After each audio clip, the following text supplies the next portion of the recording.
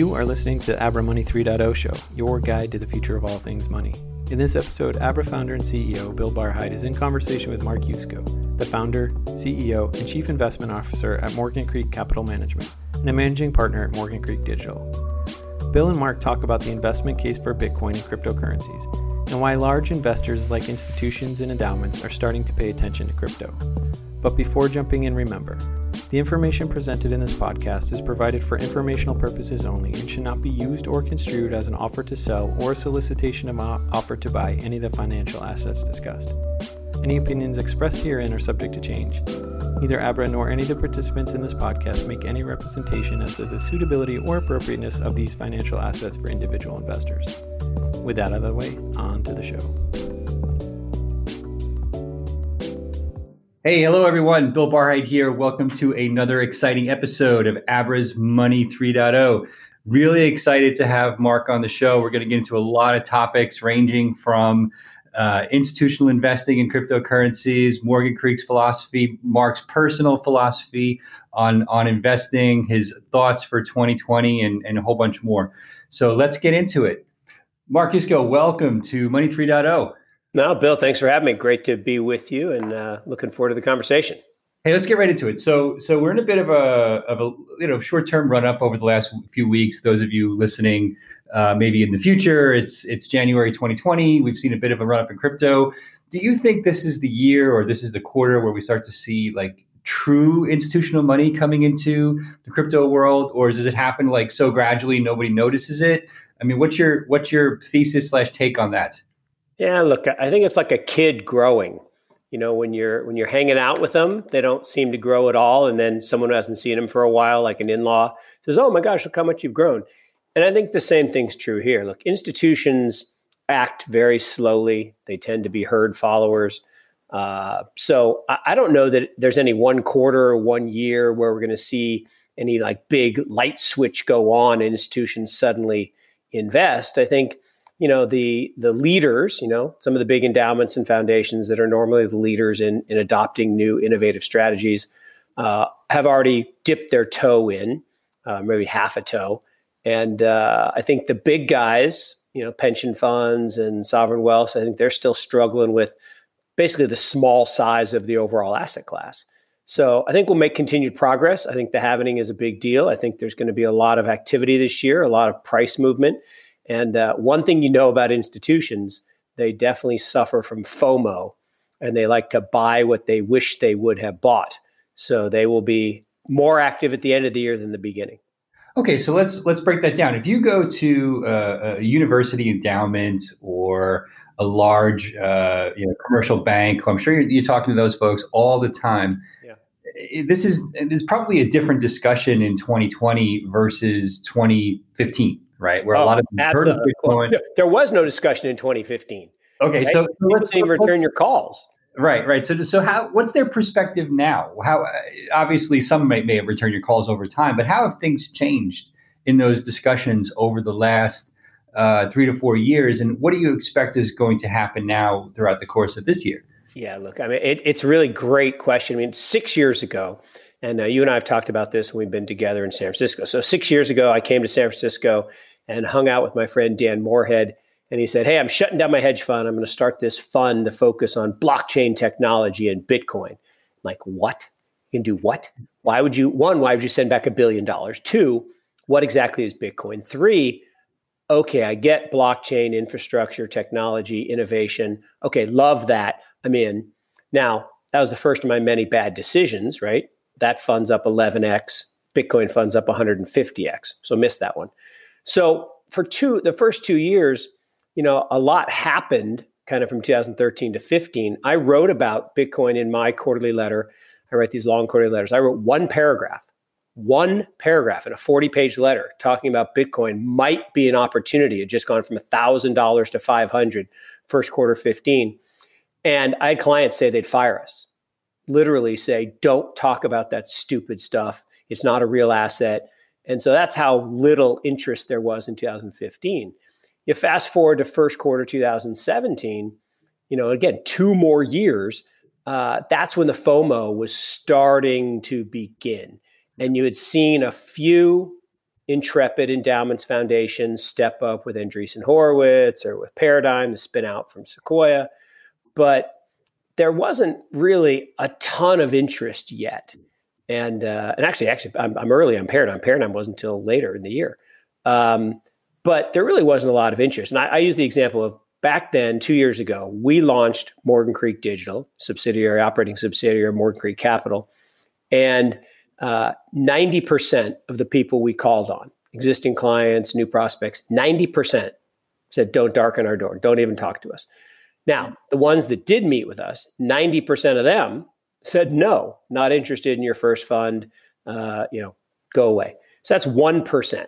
That's a tiny number. Now, here we are 2 years later, 2019, 20, and now 70% still won't return our calls. But that's a 3x increase. Right? That's 3 times as many prospects. So that's actually pretty good. And we have been successful in getting 6 institutions across the line into our venture funds. But look, we're so early. We're so early in this transition, which is awesome. It's huge. Yeah. So now when you talk to an endowment or a bank, I mean, are they interested in cryptocurrencies, or is it more about let's talk about blockchain still, or is it let's talk about stable coins? I mean, what do you think is really driving, if anything, their interest in our world today? Yeah, look, I think it's a great question again, and there are 3 answers to the 3 subparts of the question. So I would say the bulk of people are like, don't talk to me about cryptocurrencies. That's speculation for the drug dealers and the bad people out there. And I don't really want to talk about cryptocurrencies. They're too volatile. I'm a fiduciary. I can't have that in my portfolio. Well, in fact, the first big client we got into our venture fund. So we started first with a venture capital fund to do infrastructure investments in the underlying companies that build out the infrastructure, like Abra and others. And people who are trying to build out awareness and the use case for crypto. Later, we did a joint venture with Bitwise and did a digital asset index fund because some of our clients said, hey, I want some crypto exposure too. But our first client for the venture fund said, after a 2.5-hour board meeting, the guy goes, so wait a minute, I got to go tell my guys that I just committed their pension to drug dealer money? I'm like, no, that is not what you're going to tell them. Okay, what you're going to say is, faced with the future of traditional assets, 2% from bonds, low single digits for stocks, we have to make 7.5 as fiduciaries. We've got to find alpha. We've got to invest in innovation. We've got to look at venture capital. So that's what we're doing. He says, okay, good, I can get behind that. Mm-hmm. So I think there's a small number of people, very small, who are willing to look at blockchain infrastructure and invest in innovation. Then there's a small number, even smaller, that are willing to put a little bit and speculate in cryptocurrency itself. And I think the thing that people just don't want to talk about yet as institutions is, how does this whole ecosystem change? And, what we believe, and I know you believe the same thing, right? That every stock, every bond, every currency, every commodity is going to be tokenized. It's all going to be digital. They're going to be the same assets. They're just going to be digital and cryptographically secure. And so everything in a fiduciary's portfolio is going to go this direction. So they better get ready. Yeah. Now you've actually almost structured your entire life around this idea. I mean, talk about Morgan Creek, right? You've got a venture arm, you've got like a capital markets arm. How does this all fit together then with this broader thesis of crypto that you're talking about? Yeah, look, it's been a great journey. And 15 years ago, we launched Morgan Creek Capital. We started as an advisory firm. We did some fund of funds. We did some direct investing, did some co-investing. We still have many of those businesses. We still run private equity fund of funds. We still run a Chinese growth equity fund. We still run an emerging markets fund, a long-short hybrid hedge fund. But over the last 6 years, I've gone from spending 0% of my time in the crypto space and blockchain space to probably, admittedly, 75, 80% of my time. And people say, wow, that's crazy. Why would you do that? I'm like, well, look, I think this evolution of technology as we go from mainframes in the 54 to microchip in 68 to personal computers in 82, internet in 96, mobile net in 2010 to the trust net or the blockchain era or the internet of everything in 2024, still 4 years away, I think it's the greatest wealth creation opportunity I'll see in my lifetime. So we are spending a lot of time. I went out and I partnered with some guys to build Morgan Creek Digital. We run venture funds. So we raised a venture fund 1 2 years ago, about a $40 million fund. We're out raising our second fund, a $250 million venture fund, closed on about $65 million of that, led by these 2 big pension funds out of DC, and first pension funds to cross the chasm. So we're pretty proud of that. Yep. And we also did the digital asset index fund to get people some exposure to liquid crypto. And as I said, we have capital markets activities. We make direct co-investments across the space, and we're looking to help any way we can advance the ecosystem. Yeah. And so you're clearly not busy enough and you need some work to do. So we'll get you a list right away of how you can help the ecosystem. I appreciate that.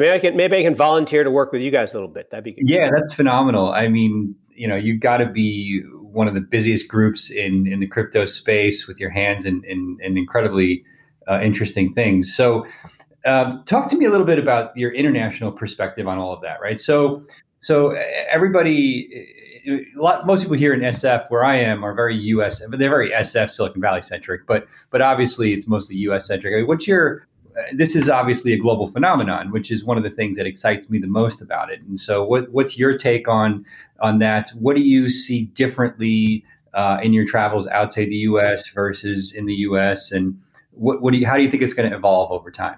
No, look, I mean, you personally and Abra, as a company, have been so great in thinking about this globalization and really embraced the global nature of this asset or these assets, plural. What I think is really amazing, right, is Americans, we're really funny, right? We suffer from home market myopia. We think all the smart people live in America. Where you live, they think all the people live in one zip code, right? And I'm like, no, there's some pretty smart people in Japan and China and in Russia and Estonia and some other places, parts of Africa, Latin America. There are smart people all over the place. That's and right. I've been blessed. I say I had the best job in the world for my career. I get to travel around the world talking to the smartest people in the world about investments. It's awesome. And I've been in, every continent and many, many countries. And I spent a lot of time, to your point, outside the US. I was just down in Brazil and Rio, talking to cab drivers about cryptocurrency and talking to asset managers about stocks and bonds and talking to people about political, they've got their version of Trump down there that everybody actually loves. It's interesting. So I think what is really important about this point that you bring up is, one, home market myopia is very dangerous, right? You should never have the bulk of your assets in the market in which you live, right? We live in a global world. There are global opportunities. And it's not just Americans, right? The people in Japan have too many Japanese stocks. People in the UK have too many UK stocks. People in China have too many Chinese assets. So it's all of us suffer from it. But it's very dangerous to your wealth long term. And if you think about the biggest opportunities in the world, they tend to come out of these areas of innovation. And innovation doesn't just happen in Silicon Valley. It doesn't just happen in the United States. Some of the best innovation on the planet today is happening in China. They are crushing us in things like AI, 5G. South Korea, by far the dominant player, and Japan too, dominant players in crypto in terms of innovation and some of the early wealth creation. One of our biggest wins was the first Korean crypto exchange. So that's cool. Yep. Yeah, and you think about this set of opportunities. You look at a country like Venezuela, where the dictator playbook. The dictator comes in, he puts all the assets with his cronies, then he devalues the currency, steals all the wealth, and the only way to protect yourself was to move out of bolivars into something like Bitcoin. So there are these incredible new use cases for blockchain technology, for cryptocurrency, all around the world, and other places are seeing. What I marvel at is I think the U.S. is high teens percentage of crypto activity. Yet we think we're everything.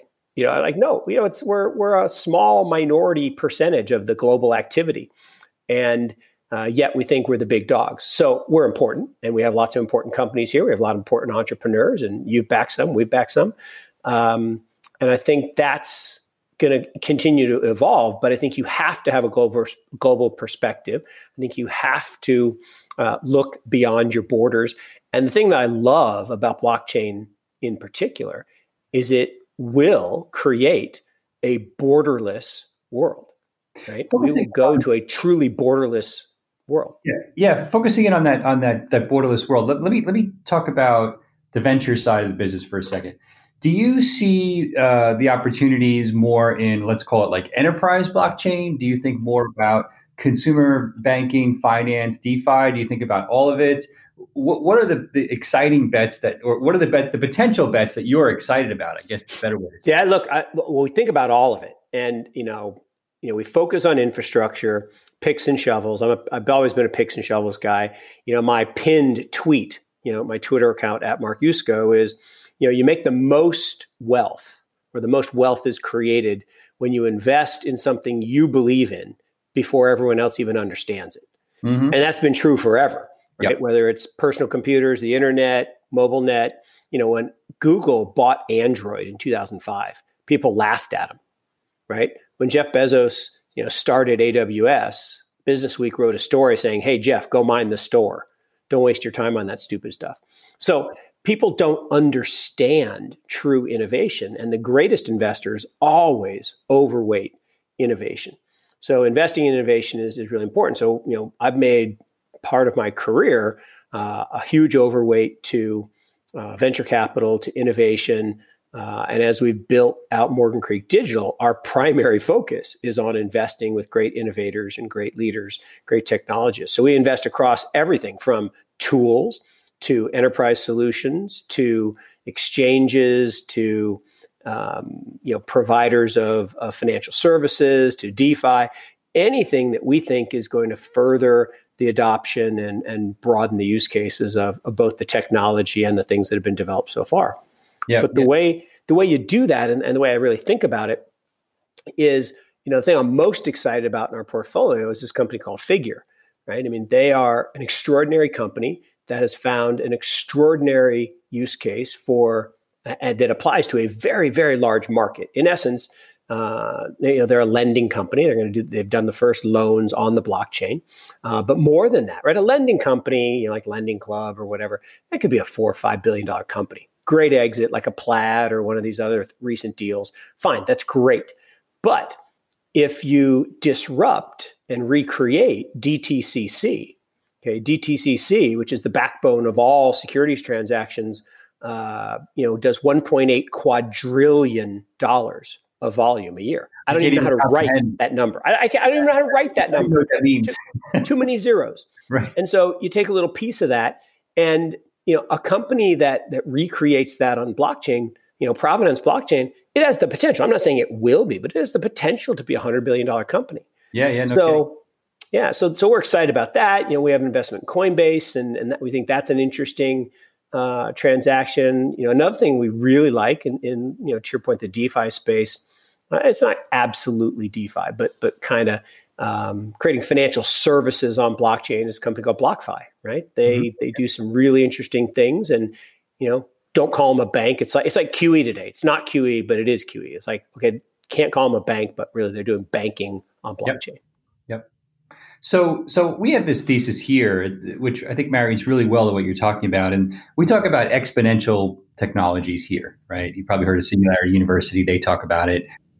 There's some other professors that talk about it. And, my take is that as human beings, we're not wired to think in exponential terms well or easily, right? I'll summarize. We suck at exponential math. We do. No. Oh, yeah. That's a technical term, Bill. Yeah, exactly. Compound interest is the easiest example for most people to get their arms around. People who've done it get it, but they get it after the fact. They're like, oh, yeah, I'm really glad I did that. It's hard to explain to kids who are in the here and now. But then, that's just a simple example. Like I had somebody asked me last night if they should short Tesla. And I said, look, I don't do that anymore. I don't have the time to sit down and evaluate short-term thinking on stocks. But let me put it to you this way, right? People are grossly underestimating how huge the transformation is from traditional combustion engines to electrical. And we haven't even started yet. And they have a 3-year head start, and they've had it it seems like their head start has been forever, and nobody's even come close still. And so, but again, when you look at every aspect of that, there's exponential technology in batteries, there's exponential technology in supply chain. And it seems to me that the same thinking is going to apply to the world of cryptocurrencies, moving money around, bypassing traditional banks, using blockchain, smart contracts that allow cross-border transactions and supply chain to happen in a way that wasn't possible before. And to your earlier comment, it's going to be like before you know it, all of a sudden it's going to be 15% of transactions and then 20%, just like online advertising, right? Look, your point is so well taken, and I think I'll get this right, but people get the gist, even if they prove me and say, "Oh, Mark, you were wrong." But the gist is, if you take 30 linear steps, you get across a room. You take 30 exponential steps, you go around the world twice. Yeah, that's right. So the thing is about that we're on the verge of. I have this great chart, and it shows the Internet 1.0. There was a pretty significant amount of wealth created in Internet 1.0. Companies like Intel and Microsoft and Cisco, they did okay, right? People made a lot of money. And, it looks like this incredible parabolic growth curve. And then you plug in Internet 2.0, right? With the mobile net. And you look at companies like Facebook and Alibaba, and suddenly that little Internet 1.0 looks like a little blip on on the graph. It's just a little tiny beginning on the left-hand side. And then Internet 2.0 starts to go really parabolic. Well, Internet 3.0, which is where cryptocurrencies and blockchain technology starts to take over, and all things you've been talking about and all things you're actually doing at Abra, all this thing starts to go up at an alarmingly fast asymptotic rate. And then the size of the area under the curve dwarfs Internet 1.0 and Internet 2.0. So I say all the time, this is the greatest wealth creation opportunity I'm going to see in my lifetime. And it's just math. And I actually have a hashtag for it, just math, right? This is not rocket science. It is literally just simple, as you said, exponential math. The problem is the human brain isn't wired for exponential math. Right? If I ask someone what's 2 times 2, they'll say 4. If I say what's 17 times 21, they're like, that's the limit. That's the proven limit of human intelligence. Mm-hmm. So how do you think people are at nonlinear, regression or exponential, algebra? It just doesn't work.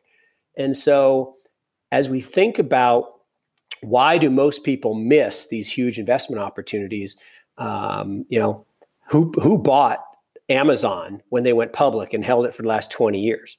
Jeff and his mom and dad. That's it. Right? Because nobody believed it. And every time it went down a little bit, they bailed.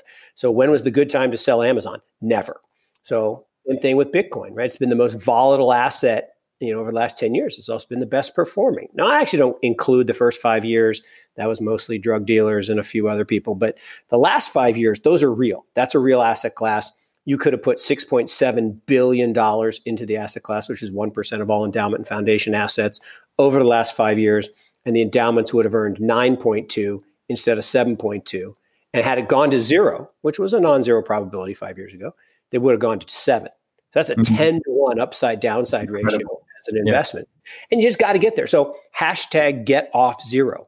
As a fiduciary today, as an investor, you cannot have zero exposure to this asset. You can't. Yeah. I'm sensing a little excitement here. So that's great. Let's leverage that excitement to make it real. So it's January 2020, possibly February by the time people are listening to this. What are your top 3 theses or predictions or whatever you want to call them for 2020 as it relates to this world? Yeah, look, I think so. One, and everybody's talking about it, and there are two camps. One is it's already priced in, and the other is it's going to be huge, and it's the halvening.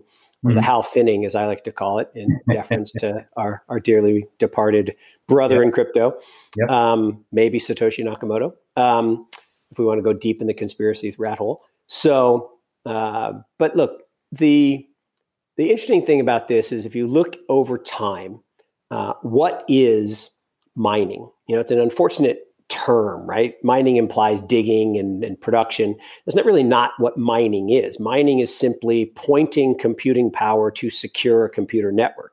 And the Bitcoin blockchain is the most secure network in the world. Never been, one fraudulent transaction ever, hundreds of billions of transactions, not one fraudulent transaction.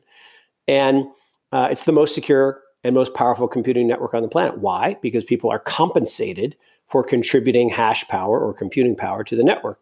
So every time the halvening occurs, what is the halvening? It's the reward that's paid to miners per every 10-minute block.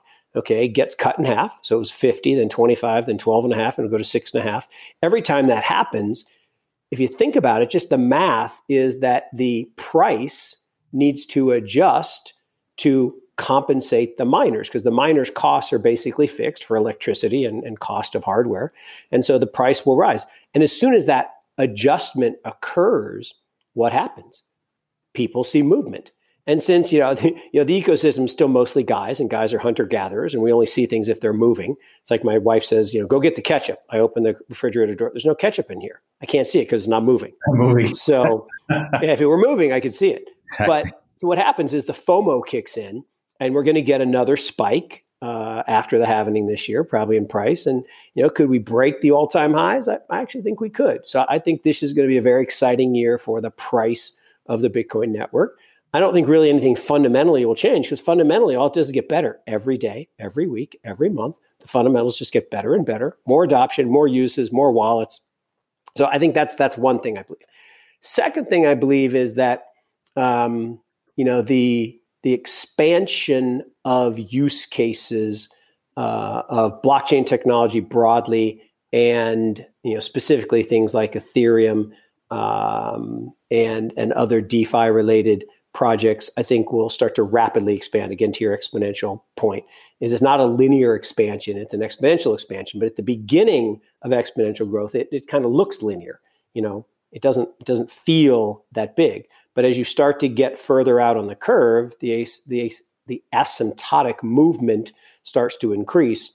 And I think that'll happen. And I think we'll see some really exciting projects and use cases.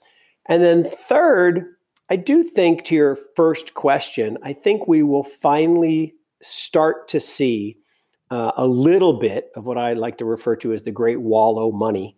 There is a massive amount of capital in institutions that these fiduciaries are struggling, and they're faced with this very sad dilemma that, we know the return on bonds for the next 10 years. 10-year yield is what you make for the next 10 years. So that's 2%.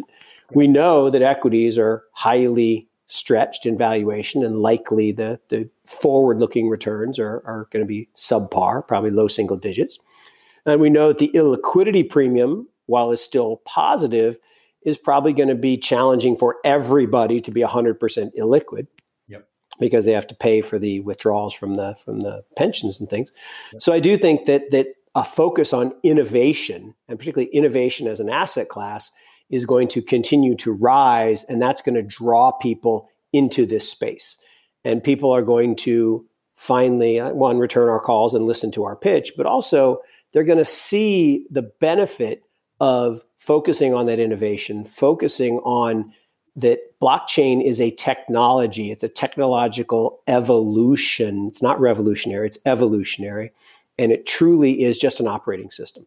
The same way that DOS was the operating system for personal computers, TCP/IP is the operating system for the internet, iOS and Android are the operating system for the mobile net, and blockchain is the operating system for the Internet of Everything, or the Internet of Value.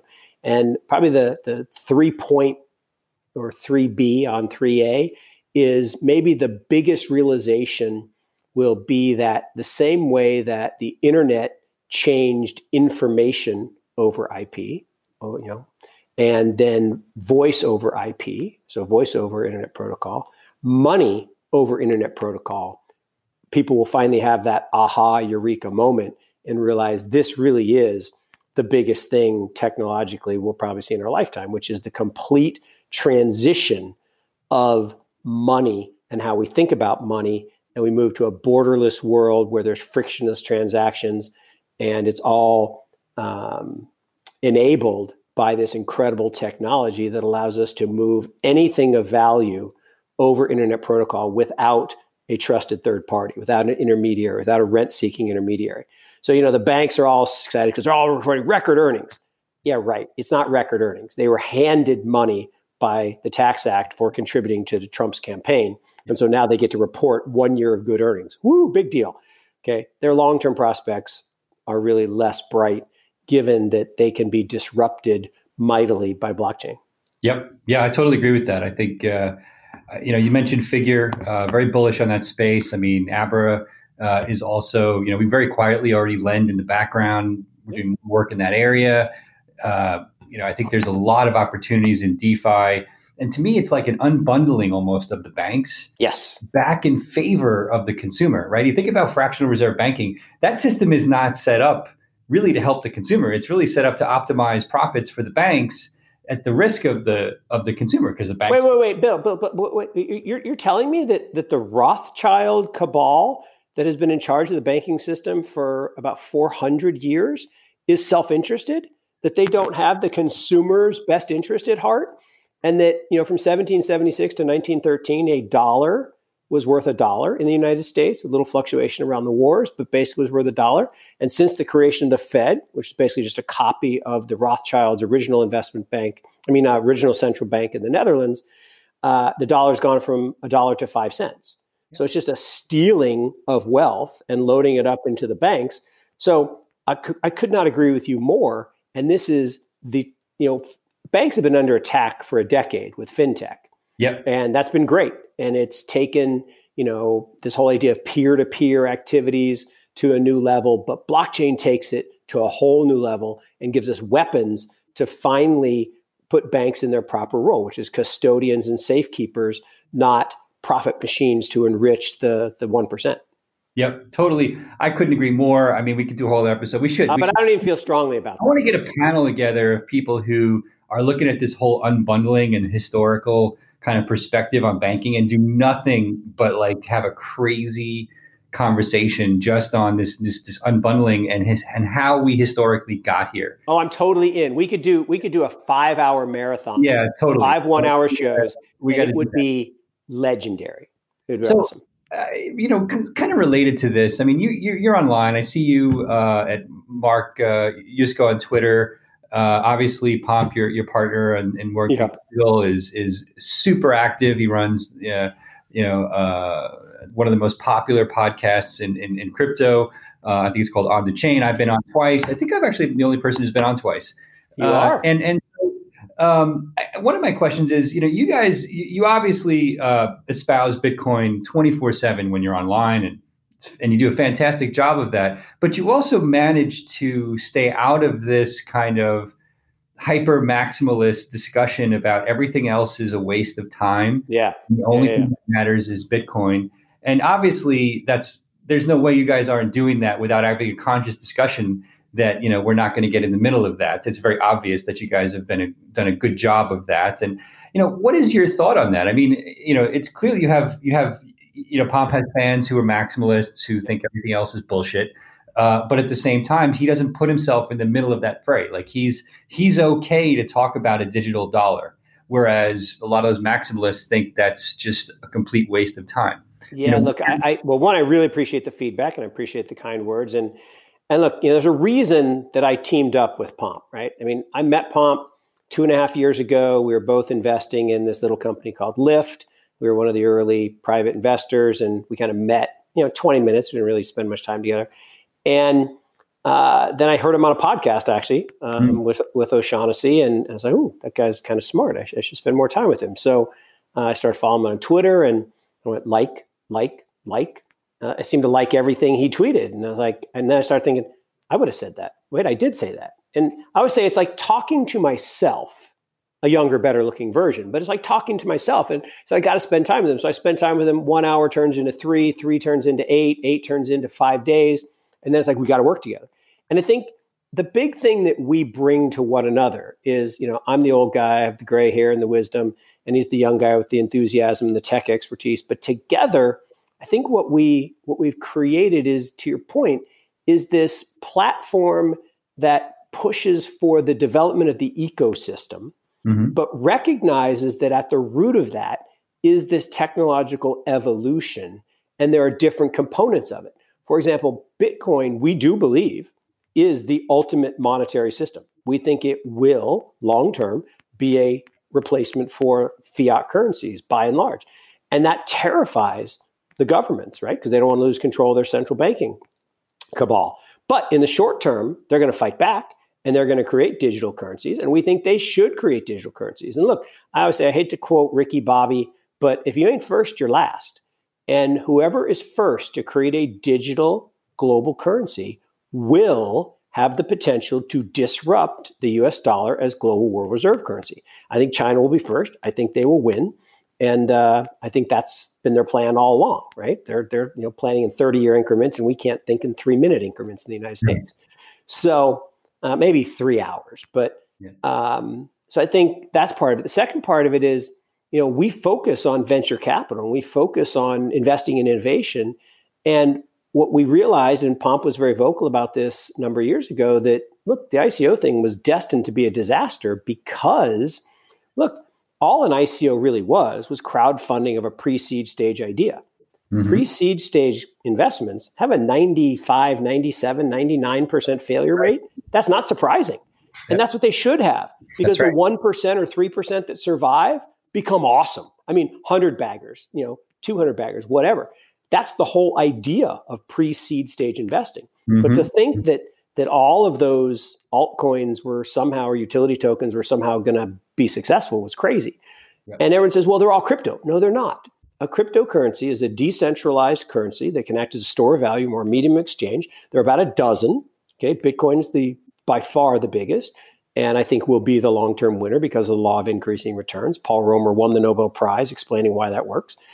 And Ethereum, I think, becomes the www dot of the Internet of Value. I think it's like TCP/IP.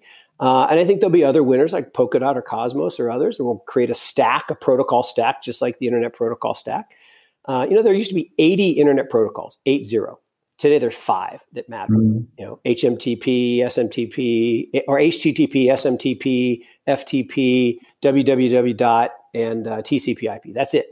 And everything that is built on top of that created lots and lots of wealth in terms of applications and products and services. And I think the same thing's going to happen in blockchain technologies or protocols. So, but we can have these what seem to be disparate views because we want to invest in it all, right? We want to invest in pre-seed stage deals, but we want to do it in the right structure, in a venture capital structure. We want to invest in liquid protocols. We want to do it in the right structure, like digital asset index fund. We want to invest side by side in growth equity companies like yours, right? We want to be in the right structures and encourage entrepreneurs and encourage the technology and encourage the growth. Because look, the genie's out of the bottle. This is not going away. Everyone says, oh, it's going to zero. It's not going to zero, right? It's just not. And no matter how many times it goes down 50, 60, 70%, again, it's just like Amazon. Amazon, 20 years, been a public company. It's at a double-digit drawdown every single year. Average drawdown, 31%. Twice down more than 90. Wow. Okay? Volatility is your friend in wealth creation. Everyone fears it, but you want to seek it. And you want to have the ability to make lots of small investments. Some of them go to zero, but you double down and triple down and quadruple down on the winners, and you ride these winners to great, great wealth creation by, again, focusing on innovation, invest in innovation, treat it as an asset class, and then partner with the smartest, most passionate entrepreneurs.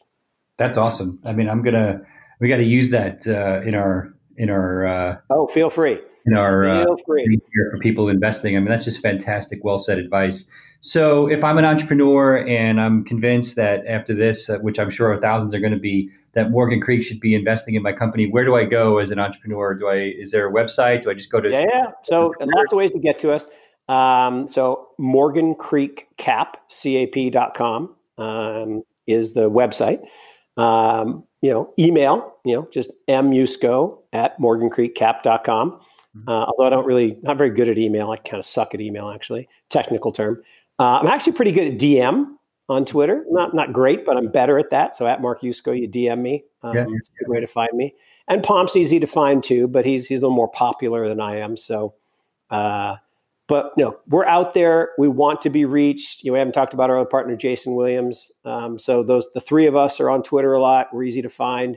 But seek us out. Look, our job is to partner with great entrepreneurs. And, I've made this a habit for the 30 years I've been doing this, that I want to talk to everybody because I never know when the next great idea is going to come through the door. I don't have a monopoly on good ideas. In fact, I don't have lots of good ideas myself. I like to borrow or steal good ideas from good, smart people. But I do have, I had a great mentor, very lucky. I had a great mentor, Julian Robertson, famous hedge fund manager. And, he's mentored so many great people, and I've interviewed them all. And I asked him, what separates Julian from the other great hedge fund managers? What makes him one of the best of the best? And every single one said the same thing, and I've tried to emulate it. They said he has an uncanny knack for pressing his winners, right? When he's wrong, he admits it and gets out to live to fight another day, but he will double up. And that ability to double up and to press your winners and to really ride, the innovators and the wealth creators is an amazing thing. And if you think about your own portfolio, right, that's what we should all do, right? We should all make lots of little bets, and then we should press the ones that are winning, and we should not worry about the ones that go away. But most people do the opposite, right? They water their weeds and pull their flowers because they're so worried they're going to lose their gains. So. Right. Fantastic. Okay, so Mark Yusko, thank you so much on behalf of the Money 3.0 Abra community. This has been awesome. One of our best episodes, I believe, and can't wait for people to be hearing this. And thank you so much for joining, and let's wrap it there. This was a really exciting episode. Thanks again for joining. No, Bill, thanks for having me. Look, I love doing podcasts with really smart people who have prepared in advance, have great questions, and I could talk to you all day. It was just so much fun. Well, we're going to take you up on that. We're going to have you back. We're also going to revisit the predictions. We like that. So we'll wrap it there. Thanks, everybody. Have a great day, and we'll see you next time on Money 3.0. Thanks again for listening to the Abra Money 3.0 show. We hope you liked this episode as much as we did. If so, please subscribe to the show wherever you get your podcasts and download the Abra app wherever you get your apps. Thanks again.